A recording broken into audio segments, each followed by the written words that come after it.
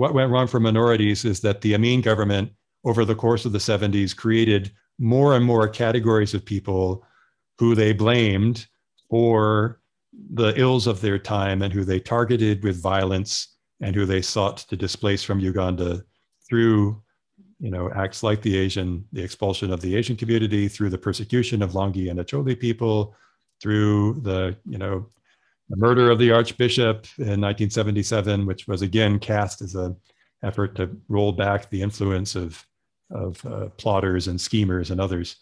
Amin's government lost a lot of international credibility after 1977 February. The murder of the Archbishop, as everybody knows, was a kind of turning point in his reputation internationally. But within Uganda, Uganda had never been more prosperous than they were in 1977-78. This is Expulsion at 50, an oral history project using podcasts. In episode 22, we hear about the experiences of Derek Peterson, a scholar of African history and co-author of the book, The Unseen Archives of Idi Amin.